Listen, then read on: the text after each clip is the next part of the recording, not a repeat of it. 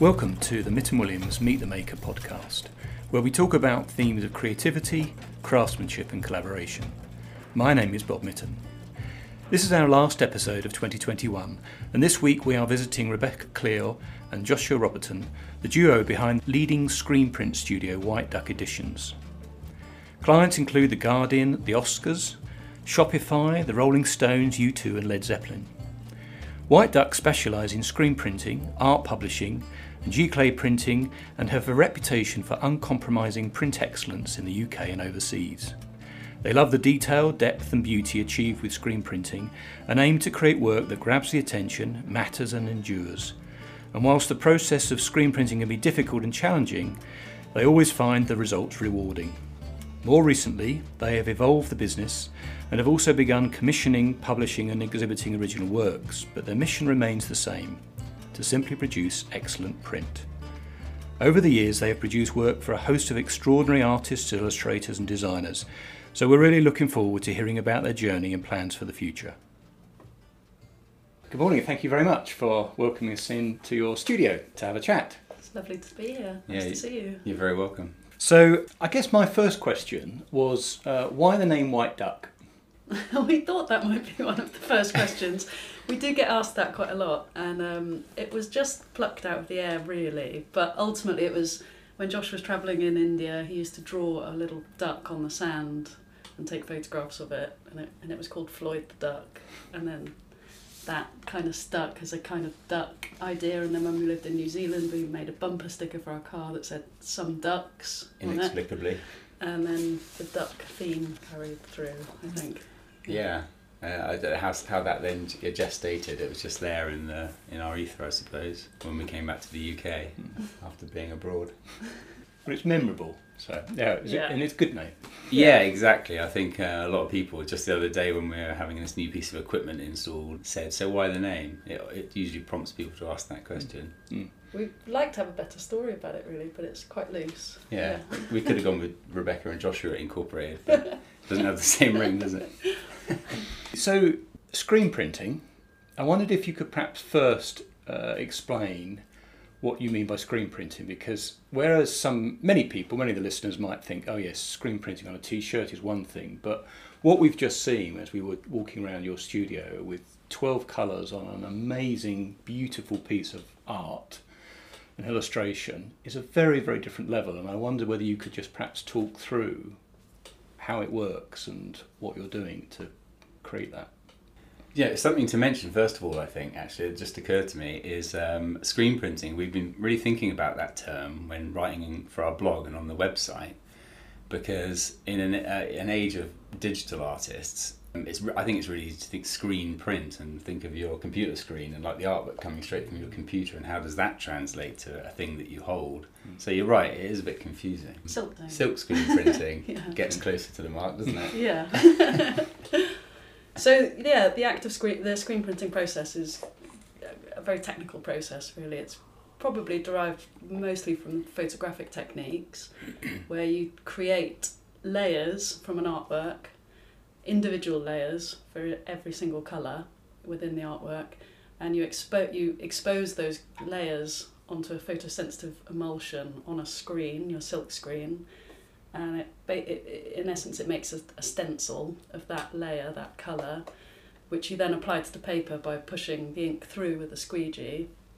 And for the 12 colour job out there that we're printing at the moment, so that's 12 different screens, 12 different layers, 12 different colours, and yeah, it's a lot of hard work, hands-on hard work, lots of ink mixing, lots of colour matching. I think you mentioned just before, like the difference between creating an art screen print on paper versus like a screen print on a t-shirt. And a t-shirt is different in a sense because you'll usually set that up on one machine, print every colour in sequence, inks wet on wet, dry it afterwards, and there's your finished thing. Whereas with silkscreen printing for paper, you bring the paper across the print table to print the first colour, it all goes and dries in the racks, and then you do it again for the second colour. So 2 colours literally is twice the work of one in terms of the amount of time it takes. And with a job that size, we'll probably only get 2 colours done a day, so we'll spend the best part of 2 weeks working on that job. It's a quite labour intensive to get to produce that final print. Absolutely, Yeah. and we're fighting. Fighting is the wrong word, but we're dealing with other. This time of year, we might see the humidity and the temperature, for instance, in the studio change wildly over those days. So there are all sorts of considerations to how your registration over 13 colours is going to be affected by those forces. Yeah, humidity is a constant. Humidity is a Worry. big one. Yeah. Yeah, you get to like colour 6 and then you go home that evening and you've checked the weather and you're like, oh my god, the temperature might drop by 5 degrees tonight and there's going to be a frost, so it's going to get much drier in the studio. Paper's going to contract. That would cause you to sleep badly.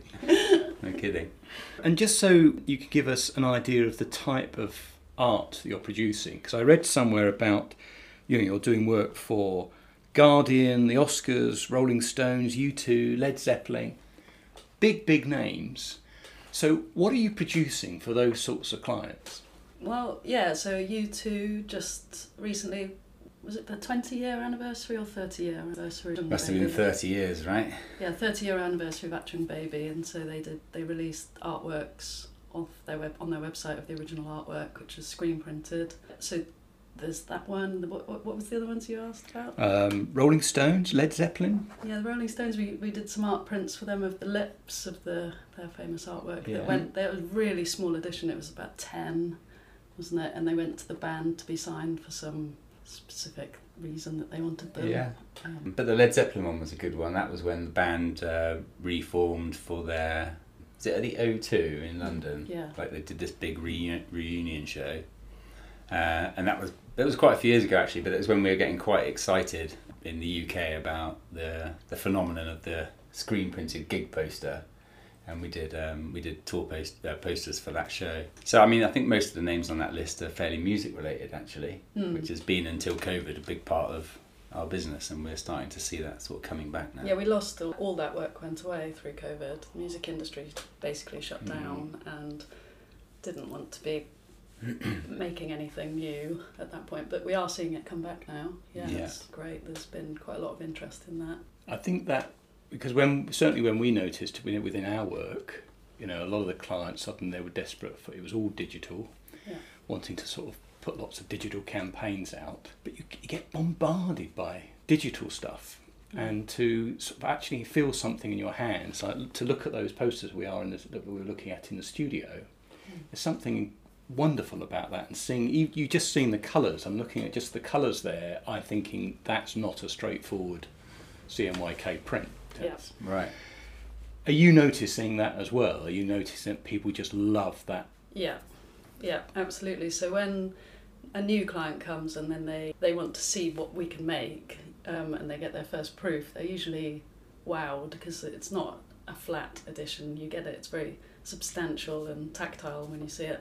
So yeah, we're in the process of working with a big band in America at the moment that we can't really say who they are, but we've sent a load of proofs out to them, and they're publishing a book with a British publisher, and it is their 20th anniversary of the seminal album. And yeah, we're just waiting to hear back about the proofs we sent. And the problem is we gave them too much choice, I think. Yeah. They're all wrangling between themselves about what colours they want and what paper stocks. Yeah. The overwhelming first reaction is that they love them. They want them all, but they have to narrow it down to which colours they want. Yeah. But there is something about screen print. Like Rebecca and I have just been to little DIY events where you're sort of pulling. You can come up and pull a screen print, And I don't know. There's something about the process that people find. It's like they're sort of witnessing some magical act. Like, you pull that and then you lift up the screen, and underneath you've sort of deposited this design onto whatever it is, a t-shirt or a piece of paper. But with the layering, like you're right, the digital prints we produce, they are amazing. But we've talked about like you get this interaction of colour horizontally across the surface. And with screen print, there's another dimension there. There's a dimension going into the print, if that makes sense. The inks are stacked, and they are tactile. So like the reg marks and the crop marks around the outside, by the time you've put down 13, you can rub your thumb across it, and there's really there's a heavy build of ink there. So you've got this depth and interaction of colour that you don't really get with other print mediums. Mm. Another thing I wanted to touch on that I sort of saw on your site was about the artist-printer relationship. Now, I'm just going to read this out. We see the artist-printer relationship as integral to our studio procedure, and the pre-press work we put in with our clients is key to the success of any worthy screen print. And you talk about enriching the original artwork in some tangible way to become an artwork in its own right. I was just interested to hear a little bit more about that. Yeah, there's French illustrator Malika Favre. I'm sure you're aware of her. She's pretty prolific these days. We've been sort of fortunate enough to print with her, for the last 11 years, really. And we wrote a blog post about it, actually. It's worth a read, I think, because it talks about how that relationship develops over time and how the work gets better over time, because I think as you understand what the artist is trying to achieve, and then you guide what they're trying to achieve through what's possible with screen print, and in an ideal world, that pushes what you're capable of as well. And screen print after screen print, you just find that conversation grows easier, the understanding of expectation gets better, and the prints that come out of it just improve over time as well. And I think what we meant on there is that we feel screen print is quite, and again, talking about the difference between screen print and digital, it's quite you're looking for accuracy in the representation, but it is interpretive as well. So the print you make is more an interpretation of the artwork than a facsimile. Yeah. You know, so I think you do end up with an artwork in its own right. I mean, you go on to say, the entire process is highly in-depth and hands-on, not to mention a little emotionally involved at times. It's a process full of difficulty and challenge, but the result is always rewarding, captivating and worth the effort. It's very emotionally charged work. You're really in it when you're making it. You know, you're so focused on all the nuances of what could go wrong. You know, there's a lot that can go wrong with a screen print at every stage from separating the artwork, making the screens, producing the inks, printing the job, finishing the job. Even the courier bit's a bit emotional, isn't it? Because you have to hand it over. It is, and then you're sort of living the future experience of the client opening those prints and experiencing them for the first time themselves. Yeah. Yeah. And maybe it just means we're really invested in the work, which probably you need to be for it to be good. Yeah. But yeah, I think because it's not just pressing a button and there's your print. There is a lot of pre-press work, but then the on-press work is absorbing and fairly intense. Yeah, so that edition we're printing out there at the moment, those pieces of paper, we'll handle them hundreds if not thousands of times. You know, you're constantly touching the work and you're very, very connected to what we're making. Yeah. And if you're getting up to 13 colours, by the time you're putting that 13th colour on, I mean, must be a bit nerve-wracking because you can't get it wrong. You're going right back to the start, aren't you? That's right. I mean, by about a certain way through, you'll know whether the paper is settled and whether things are sort of making sense. That said, I think in 13 colours, it has to go pretty wrong for it to not work by the end. And you sometimes, like early on, like what would you say, colour 4 or 5, you might be feeling that reg isn't quite working somewhere, or there are some inconsistencies. But a word of advice to printers and screen printers going for these larger, more complex editions, you just really do have to knuckle down and persevere. A lot of things straighten themselves out over the process if you just keep focused. Yeah. But yeah, that's 450 sheets of paper in the rack, isn't it? And we'll print that 13 times, so I don't know what that is, 6,500 prints plus run-ins. So it's a fair amount of legwork.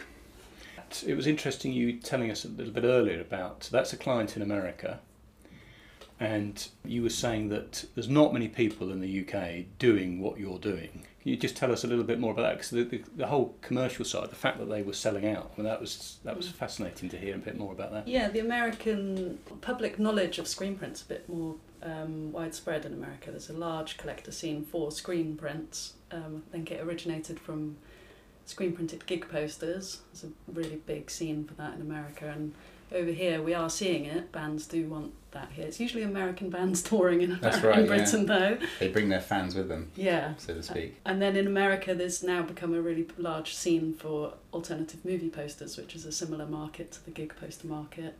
But that said, there are galleries in Britain doing the AMP scene stuff. There's Black Dragon Press, there's Dark City Gallery, to name a couple. Yeah, Vice Press. Vice Press. They're 3 of our most loved clients. And they're doing some great work with some really, really interesting artists. But with regards making the screen prints for those clients, I'm not aware that there's anybody else in the UK doing that apart from us. Yeah, might be wrong. Yeah, it's hard to know. I think not at the same level anyway. Like we sort of touched a bit out in the studio, with the way we've steered the studio, we sort of feel like we straddle the very artistically led side of creating prints and the more commercial side of what it means to really deliver that sort of work, right? On the larger scale, yeah. So how did you two get into it? Because from my quick look, you've come about it in very different ways. You know, you've been to university, and so I was keen to hear how your different paths have taken you through to where you are now. Yeah, you'll be pleased to know the genesis story is varied and highly exciting. But no, we did meet in Bath, didn't we? Yeah. Back in around, in 2000? I was studying graphic design at university, and Josh was working as a screen printer at the time. I'd left school just in my GCSE years and did essentially what was like an apprenticeship, but at a screen print company where I had previously done work experience, and worked there for 7 years, and learnt the craft to a degree. Did leave there vowing never to print another T-shirt in my life.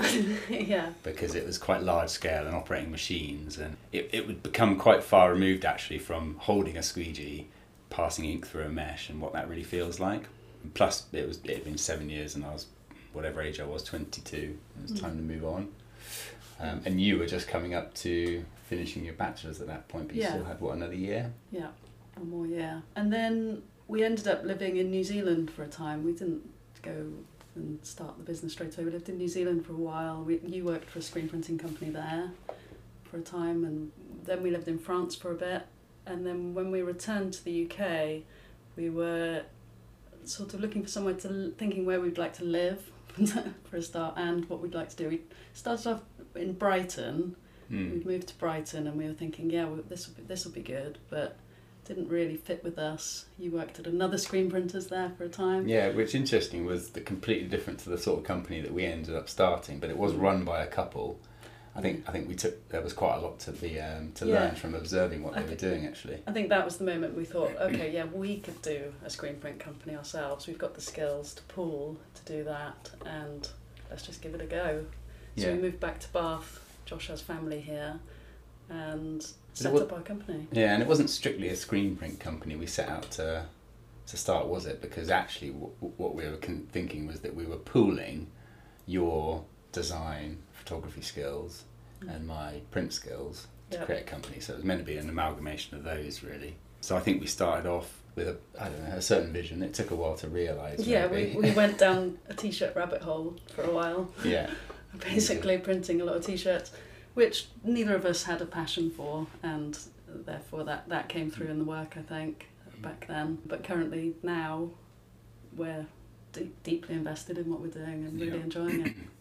We've got kids as well, and they started turning up, for want of a better phrase, within 9 months of starting the company as well. So it was a fairly intense first half decade of running the company, I would say. Yeah. And Rebecca was mostly working from home during that time, and I was mostly doing incredibly long hours at the print studio. So you probably know, I'm sure anyone who might be listening to this that has started a business knows that you start with all these intentions of creating this thing that's the dream in your mind, but of course you then have to learn how to run a business. You have to learn how to turning your skills into something that's you can monetize, but of course that's all part of the journey. So you've been sort of studying, if you like, at university, a creative subject. You effectively just have been looking at the craft. How do you find it's working now? Are you involved with the craft bit, if you like, the actual putting the ink on the paper? Are you getting more involved with the creative side? I was interested to see how you're collaborating. Absolutely, it's all crossed over now. I think we definitely have areas of the business that we identify as our own, but ultimately everything we do and make, we work together doing it. So when we're printing, we're both standing out there working on the prints together, making the decisions together. And before we even get out there, we talk through that pre-press part of the process that you touched on. We both do that together, looking at the artworks, how they're going to print, And also what projects we're going to take on and not take on is also a really important. It's just a constant discussion, isn't it? Constant dialogue. And we were thinking in this podcast that you might ask us about things like the work-life balance and stuff like that. And we was joking this morning, weren't we? We were saying there isn't really a work-life balance. It's just life. This is what we do. We don't necessarily go home in the evening and then switch off from it. It's constant conversation, constant thought process, and constant decision making. Yeah, I don't think we've ever sort of done that work hard, play hard thing where you really push the business and then sort of take these times off. And that might be something to do with raising kids through the whole period as well. It has sort of forced our hand to, it all needs to fit together, right? And it has all needed to fit together right from the get-go. So there's only so much we can push the business on a daily, monthly, yearly basis. So it has to be this sort of slow, steady growth in that respect. And probably in the last 4 years since we've been running the studio just ourselves, I mean, that has been a pretty amazing process, I would say, in terms of bringing us closer together and in this new studio and sort of refining and working on the processes inside the company. Yeah, seeing how efficient that we've been able to become has been quite incredible, and the amount that we can produce. I think some of the areas that we kind of collaborate on most is inherently to do with the direction of the company. And when we were printing t-shirts, I think it would have been really easy. The easier road would have been to scale that up and invest in certain equipment, and that be the sort of the beast that you've created.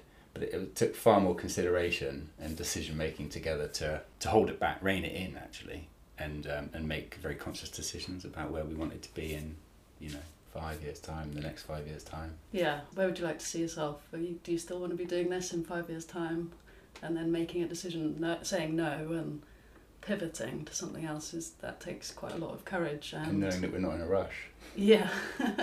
Kids are still in school, man. I think that saying no is important when you're running a business, isn't it? And I also think I find it quite helpful in the creative studio. So as essentially a graphic design studio, we say no to certain projects, and I feel more comfortable saying no to certain projects now because we've been running the company for quite some time. And that sense of mastering something, it was just interesting hearing the way you're focusing and you're trying to master and get better and better at something quite niche. I think that's probably, I'm guessing, has helped your business, but also I think it's more fulfilling. Yes, definitely, both of those things. One of those classic thought processes is if you go too narrow, you won't have enough opportunity, but actually the opposite happens. If you focus in one direction on one thing very clearly, often that just opens you up to things you never thought were behind that door, basically, and what the possibilities of that can be. And I think, yes, saying no and stopping doing things, you think, it's not going to be broad enough thinking, but actually it just really, really pinpoints your thinking and makes you feel a lot clearer. Rebecca is a really guiding light in this respect, I have to say, because I'm quite process driven, and I'd come to work and bang that same nail day after day and just try and shave it for efficiencies. But Rebecca's so good at doing much bigger lateral thinking and saying we're not doing everything. And I'm a terrible over-promiser to clients as well, loading up my to-do list with things that aren't really getting us anywhere. So I think Rebecca has been really clear on that for a long time, actually, about focusing down and how that ultimately broadens things out for us. Yeah. It's been really important. Yeah. And it was also interesting hearing you talk about work-life balance. It's just life. Again, I feel the same way, and I think many creatives, probably feel the same way. It's just, that's what we do. I feel very lucky most of the time that we do what we do. So the photography aspect I was just interested in as well. I wondered whether you could talk a little bit more about that and how that impacts on the studio, whether it's a key part of your life or whether it's just something you do on the side. Yeah, so for a number of years I did work as a freelance music photographer, and that was interesting. Got to get out and about a lot, got to meet lots of people, did some really interesting work. But ultimately it was another aspect to what we were doing where my time was away from the business, and it was something that I've said no to now. But through that process I created a work practice where we collaboratively worked on making some photographic screen printed editions created a new screen print technique for doing that using translucent inks, and that has actually led on to some interesting projects. We've used that technique for a number of clients and artists, and that's been a really positive thing within the studio. We've got a big project coming up which I can't talk about who it is yet, but that's using that technique, and it's going to be an interesting project when that one comes out. So the photography sort of fed into the company through the screen print technique that we developed, and then my work as a photographer within the company still sort of just, it's there. It's not the most creative outlet for me at the moment, in that it's just basically the product photography of the final editions. But with regards being a photographer, yeah, those art editions, there's some of them on our site actually for sale. That process is quite dear to my heart, and would love to do more of that, I think. But it was something else. We were talking about time and telling ourselves we would be releasing our own artworks. You know, you go into January, you say, we'll do 12 editions this year and we'll release them all, and you kind of get to December and we haven't done one. we constantly try and get better at not over-promising to ourselves and people around us. And we were sort of chortling in the car that we had done our second newsletter at the beginning of this year, and in it we said, right, in May we're going to send you another newsletter and it's going to contain details of a print release. We have actually printed that release, but it's December now. We just haven't managed to do the thing. Yeah. We don't know if that's a negative or not. We're not sure, are we? But yeah. Because it's not like we're down here every day and driven by the work and tearing our hair out. We're completely absorbed with working on the business and getting quite a lot of time to do it, actually. Rebecca's spent this last year completely, building a new blogging platform for a start, and completely driving that side of the business, which has given us both like another writing and producing that sort of content. We've been trying to do it well and put decent content up. Bex's photography and pieces of writing and really talking about the work we're doing. It takes a lot of time, but the response has been fantastic. Yeah, lots of people have commented and thanked us for contributing to the conversation online. We had an artist thank us the other day, didn't we? Yeah, just for sort of, like right from our very first website in 2008, we might be deviating a little from your question, sorry, but Rebecca's whole idea with that first website was she wanted it to be more of an online, we were talking about this last night, you wanted it to be where you can say what the difference between that and...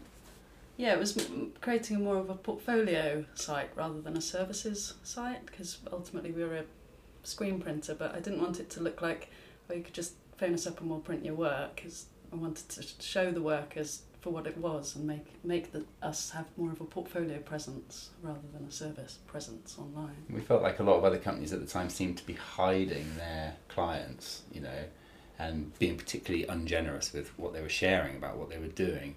And Rebecca, right from the get-go, wanted to be like, no, well, let's celebrate our clients and let's show what we're doing, And at the time, in terms of our industry, there didn't really seem to be, I don't know, but there didn't seem to be any other print companies our side doing something similar, which is exciting. Has that brought you more work, the whole social media side and the... Yeah, I'd say so. I think certainly within the artist and illustrator world, not necessarily music industry things, that's a different kettle of fish, but yeah, the art world, definitely. Yeah, certainly. It's great what you guys are doing with this Meet the Maker thing, and I think just giving generously and getting conversations going. It's somewhere we would really like to take our website, and I think there's the appetite there for it. There's sort of people that are following the company and following the brand, and we're already sort of talking about artists, but getting people to come and contribute and bringing people in a bit more. Maybe that's a plan for 2022 and onwards anyway. But you might not put it in your newsletter. No, we probably won't promise. Yeah. Maybe cut that bit out of the podcast actually. So on your social media, Hannah noticed this and I noticed it as well. So Rebecca, on your Instagram, for example, there's quite a few images of various members of your family who you describe as makers, thinkers and doers. So we recently talked to the lighting artist Bruce Munro about his work, and his mother told him to talk less and do more, which is quite interesting. So I was just wondering about if you could tell us a little bit more about how you split your time between the making, doing, thinking, and how important is the thinking time to the actual making? Well, it's interesting you've got the quote from Bruce Munro about what his mother might have said. So my grandfather's had a maxim that he wrote a lot, and it was, it's the making that matters, not the thing I make. I've actually got one on the wall, and I think that is a constant in my mind. You know, it's the process of constantly making. So we're making artworks, we're making images, making a business, making a family. You know, it all fits in together with regards to that. Yeah, and the thinking part is that just never goes away. You never stop thinking, even when you're asleep, I think. You definitely wake up with thoughts on your mind that you've been mulling over. Oh, it can be quite frustrating in the morning, can't I? Right, we're doing this now. Yeah, interesting. And Josh, I noticed on your feed, there's lots of books and where you've written out things. I noticed in the studio there, you've written it out and it looks like a poem. Right. It's poetic. Yeah. So I was just curious to sort of hear a little bit more about that, because I really quite enjoyed reading the way you've opened the sketchbook and you've just written lots of things in the sketchbook. Where did that start? I'm a real lover of the way sentences look. I like the idea of writing. I try hard not to be like a sort of forlorn, tortured artist, a writer type, which I'm definitely not. I'm a screen printer, father, business owner with Rebecca. But I do like writing and sentences and especially little vignettes, and getting a small bit of writing written down in one go, or a thought that's come out and reads back well. This is a nice way of recording it. And I'm a real stickler for writing with a fountain pen because of how the ink goes down on the paper. Just like the way it looks. Constantly carries a notebook around and is constantly scribbling things down. I think I encouraged you to start putting them online, because Josh isn't. You did actually, yeah. Josh isn't. You don't share much online. Not particularly, no. A sort of up and down relationship with it, I think. So yeah, my Instagram feed is sort of pictures of pots of ink, and then just the thoughts that have come out of my head from time to time. But as graphic designers, I think most graphic designers would love looking at splattered ink on the floor and then seeing some nice writing in your book. I really enjoyed it. No, there's definitely, I have to say, not having like an arts education background, obviously I've certainly learned an awful lot on the job, and I have the humility to say so, and I've learned an awful lot from Rebecca, who had, very artistic grandparents and then studied art. And I've really enjoyed the journey of the last 15 years now of tuning my eye to the visual arts, and the work we get to do day in, day out is fantastic. So yeah, a lot of the notebook, it's not just about the words, is it? It's about the spacing of the paragraph on the page and the way it's photographed and everything. So it is a mini creative exercise from start to finish.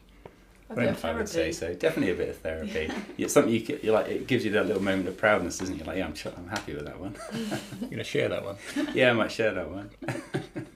I wonder with a lot of artists, creative people, that sense of sharing, because I enjoy the making, but that's the bit that I want to do. The sharing bit to promote the business is something I don't automatically think of. I think some people are brilliant at sharing stuff on social and across other channels. I don't really think about it, because the thing I'm really interested in is the making and the collaborative process. So that you putting stuff up on the social, is that because actually I want to share this with more creatives to help them, or is it more actually I want to grow the business, this is a way of growing the business, or a bit of both? Kind of a bit of both. And I think with regards to White Duck Instagram or social media, it's about going back to that first question that you asked us, what is screen print? So we'll share the final edition and then try to show actually what went into making that, and how, the process and the behind the scenes.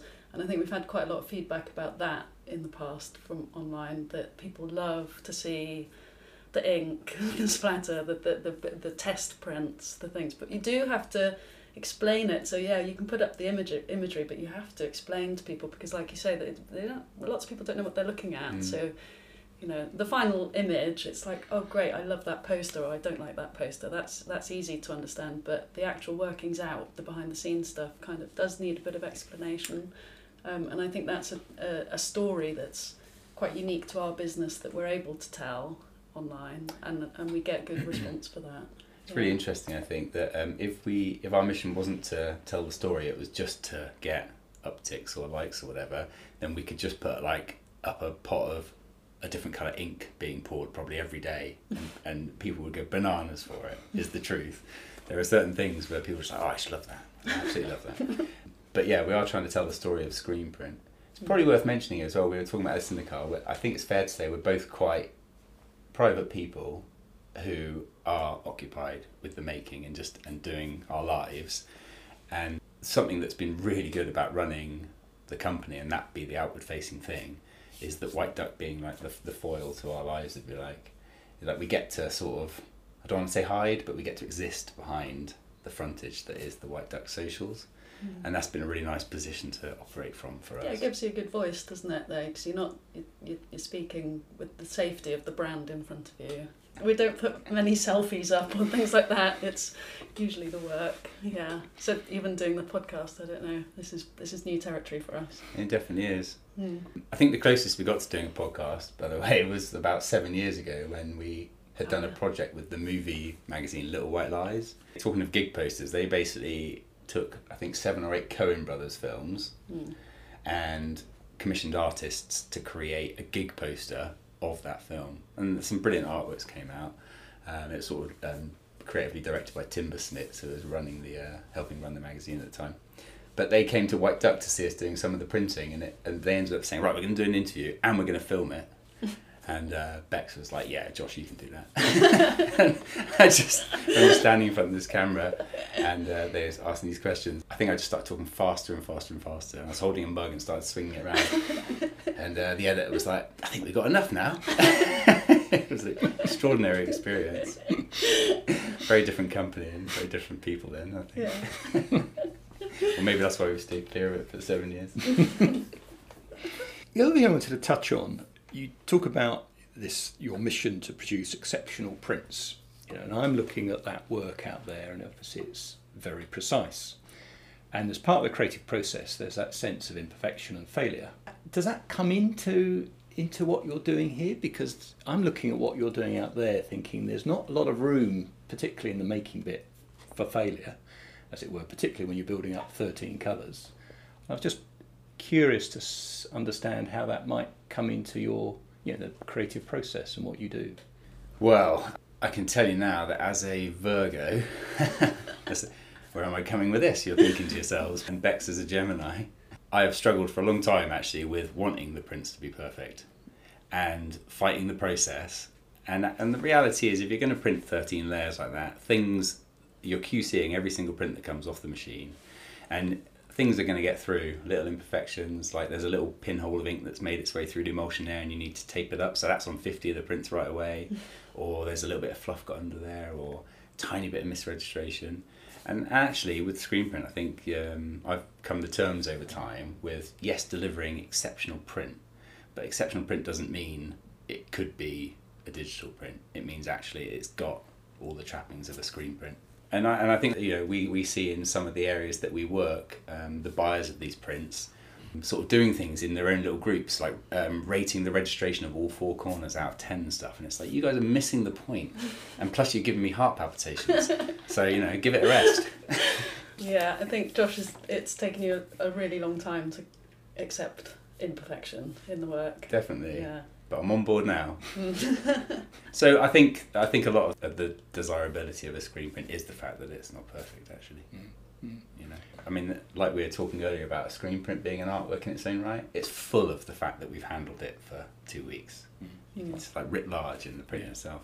Yeah. Looking at that very fine illustration out there, I just think it's sort of beautiful the way it comes together. I'm not seeing that imperfection, but yeah, it's really interesting to hear about those little touches. And I agree, your hands, as it were, are all over it in many respects. So I guess the digital bit, I wanted to talk a little bit more about that and understand. One's obviously very hands-on, imperfection creeping in, but bringing it to life and making it unique. I wondered if you could just talk a little bit more about the whole digital side and why you've brought that in, and how you balance that with the silkscreen printing. The first reason we brought digital printing in was because there is work that is unachievable as screen print, and we have clients where their work just would never be worth trying to screen print because you'd ruin the joy of that print. Lose too much. So we work with a he's a DJ actually, but he's an artist called Feed Me. And his artwork is, it's so many colours, it's made in a digital way, so it looks like digital art. And then I've worked with him to create digital editions, but then with screen print embellishments, so with metallics or fluorescence or glow in the dark or over the top of the digital print. So you sort of create not just embellishment, kind of adding to the depth something of tactile it. to something else that that gives you a different experience of when you own that print. It's going to give you something more. And that's really slotted in well with our company in terms of adding the screen print layer to the digital work. We were White Duck screen print for many years, weren't we? And then we evolved into White Duck editions, and I think that's because our aspirations for the company evolved. And we are very screen print centric, and we sell that process, but we are making print editions ultimately. So the scope of what we do has broadened, and the bottom line is the equipment. We spent about a year and a half deciding on which equipment to invest in. We needed it to produce fantastic quality prints, and there's no denying the prints that we're creating and the way we're exploring different papers, different finishes. We're making beautiful prints with the process. So you're seeing it two going hand in hand for many years. Are you sort of thinking the digital's going to replace the silkscreen, or you think there's always there's always a place for the two processes. And like I say, some things just won't translate to screen print, or you could, but you'd destroy the artwork. And certain clients just that's what they want. So we've run our business through the pendulum swing of the digital revolution, haven't we? Yeah. And it's so weird when a new technology comes in. Everyone, usually people think, well, that's fine, we'll have this and we don't need the other. And then there's a little bit of time and then it swings back and you're like, oh no, there's space for both. Like the idea that we won't need books anymore. We can do digitally. It's like, hang about, what about that art coffee book, that table book? It can't possibly be anything else, can it? It has to be that. So yeah, definitely the two existing side by side for us is exciting, isn't it? Yeah. Yeah, great. No, and I can see how the screen printing adding to the digital print, I hadn't really thought about that. So I can see how that sort of makes a big difference. So, I mean, do you have with all these, I've only seen a selection of the prints, but any particular favourites? Screen prints or digital prints or particular clients or particular type of work? I'm always a huge fan of all the work we've done with Leboka, the design agency Leboka. Everything we've printed for them just always makes my eye. It's a feast. They're just amazing.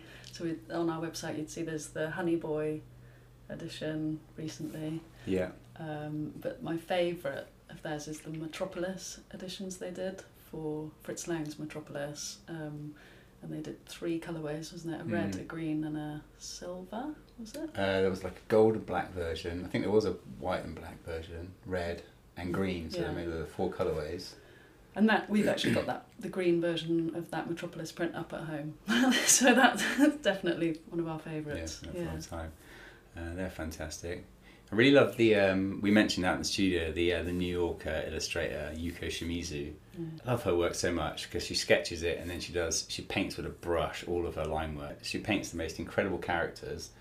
And with the UK gallery, Black Dragon Press, he's done a Jean-Luc Godard ongoing series of prints. We've produced 3 so far with artwork by Yuko Shimizu. When we completed the 3rd one, we got all 3 out from the archive to photograph them because we're going to do a blog post about the series so far. And they're just so exquisite, her artworks. They're just beautiful. She has this amazing ability to... Well, she does that thing where you absolutely know it's her art, but she can turn it to whatever the subject is. So in each one of these films, she's sort of captured the dress and the sense of it so well. I'm a big fan of those. Yeah, there's a lot. Every time we look in our drawers at, wow, no, remember that one. That one turned out well, didn't it? Yeah. Oh look, there's that one. That one's great. I forgot about that one. Yeah. So the Metropolis one, for example, that you've mentioned, what was it about that you like so much? Is it the art? I'm appreciating that. Is it the challenge of actually bringing it to life? You've taken something and you've added your own thing on top of that, an extra layer, if you like. Do you really like it when there's a real challenge and you overcome that challenge and you produce something really special? What is it with about the Metropolis one, from seeing it small on a computer screen, it's a large edition and it's on foil paper, which I'm not usually the biggest fan of foil paper, but in this one it just created the mechanical look of the film really comes through in the artwork. It's got these really strong sort of Art Deco lines, but it's got some really subtle dither within it as well. So it creates a human element to a film about robots. And it's one of my favourite films as well. I really like the film. Yeah. So with that one, it was from seeing the artwork on screen and being like wowed by it, thinking, wow, that's a really beautiful piece of art, to then the process of making it, and then once it's been made and then holding the edition, it's been elevated, you know, to this other status, which continues to bring me joy today. And we've lived with it for a long time, so it's past that litmus test. yeah, I haven't got bored of it. Some prints you get excited about, and obviously we do produce a lot of print in a year, and it's all fantastic. But you know, some prints you could really live with, and others not so much. Might just mean it's not for you. But this one in particular, there really is something about it. It was challenging, I have to say. Their artwork is one of those, a bit like Malika's, that's deceptively simplistic, i.e. not simple at all, and very key registration, straight lines, very little room for imperfection. Yeah, very little room for imperfection. Very exacting. Yeah. And at the time we were printing on some papers that were particularly challenging to get right. So anyway, yeah, it probably does have it hanging on the wood. Probably does have a certain weight to it of what it took to create it, maybe. Yeah. And this is a bit of a technical question, but I'm just interested in when you're supplied the artwork and there's like 13 layers. Are they supplying you with each layer? That wouldn't be that easy. Some people do. Some people will either employ somebody else to separate their artwork for them. Some artists know the screen print technique and will actually create their artwork from the beginning in layers. But that still doesn't mean it's ready for screen print. There's still other elements that need to be added, like the trapping, so where the colours interact. There's pretty much always artwork prep to do, because every print studio is different. It's really critical actually to get that pre-press work right. Like we've already told you how challenging it is once you're on press. You want to take as few known challenges as possible into that process, and then just deal with the variables that are inherent in the process, I suppose. So you want that artwork separation process to be thorough and all capturing, if at all possible. Yeah, and different studios work with different screen meshes and different tolerances on their press. So how you separate your artwork is relevant to how you're running your studio as well. So one piece of art, something we separate for our studio, might not work in a different studio. So that's a nuance of the screen print technique. Yeah, it's a really good point. Yeah. But some art comes and it's in no layers and it's completely flat, and then it's almost like you have to redraw a lot of it or rework a lot of it, and it can take, what's the longest separation? Well, we did those posters recently, and it was a Japanese artist for 2 Japanese horror films. The gallery commissioned a Japanese artist called Takato Yamamoto, and he provided just paintings scanned, and the paintings were maybe a 5th or 6th the size of the final prints, so they needed to be blown up and then separated from flat, and they became 13 colour prints, I think. They're like oil paintings, aren't they? Yeah. Yeah. We spent 20 plus hours on each one for those. Pretty labour intensive. So that's one. Yeah, that's an extreme case. That is an extreme. Yeah. But honestly, we've been in business long enough to see, we've moved on from receiving artworks where people are like, oh, I think I'd like this screen printed. Let's be honest, most artworks we get these days, almost all artworks, the artist has probably produced screen prints before, has worked in layers, is sympathetic to the fact that it's going to be more work for us if they are less conscious when they're producing the work. Yeah. So yeah, mostly, like Rebecca said, it's actually about just tuning the separation to fit with our processes, I think. And any dream projects, dream things you'd like to do? We can't talk about it at the moment actually, but there is an exhibition coming up, hopefully around about February time, that we're doing all the printing for, and it's a musician photographer. Rebecca photographed a band and she was photographing gigs a lot. She photographed them a number of times, and then she created some screen print work based on the photographs, and then through that one of the band members, partners, has been in touch. He's a photographer, over a period of about a year, saying how much he loves Rebecca's work, and that has turned into this prospective exhibition. And we've been through 2 rounds of proofing thus far. We're going to send those proofs out this week, and then hopefully the first 2 weeks in January we're going to be producing all the prints for that show. So that's an exciting one. It should be a really good one. Any other plans for the future? Plans for the future, take a holiday at some point? Yeah. Honestly, we actually, with the installation of this new piece of equipment, that means we can now do everything in-house, and it is 4.5 years since we moved into this new studio. We were just saying the other day that we're kind of coming to the end of a 5-year plan that we didn't realise we'd set ourselves. Yeah. So it's a bit like we're reaching the end of a definite 5-year block. So going into 2022, we haven't really got set plans. It's almost like a bit of a reset and think about the next 5 years, don't you think? Yeah, I think plans for the future are keep it going. We've spent a lot of time building up what we're doing now, and it's working, and we've survived the pandemic, and the clients are there, and everybody's happy, and there's a lot of excitement in the music industry at the moment about that. So yeah, we're poised for the next 5 years, but I don't know that we've got a plan. No. Yeah.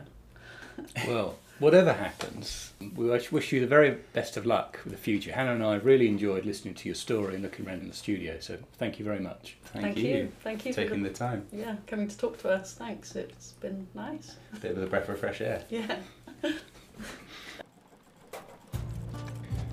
Thank you so much for listening.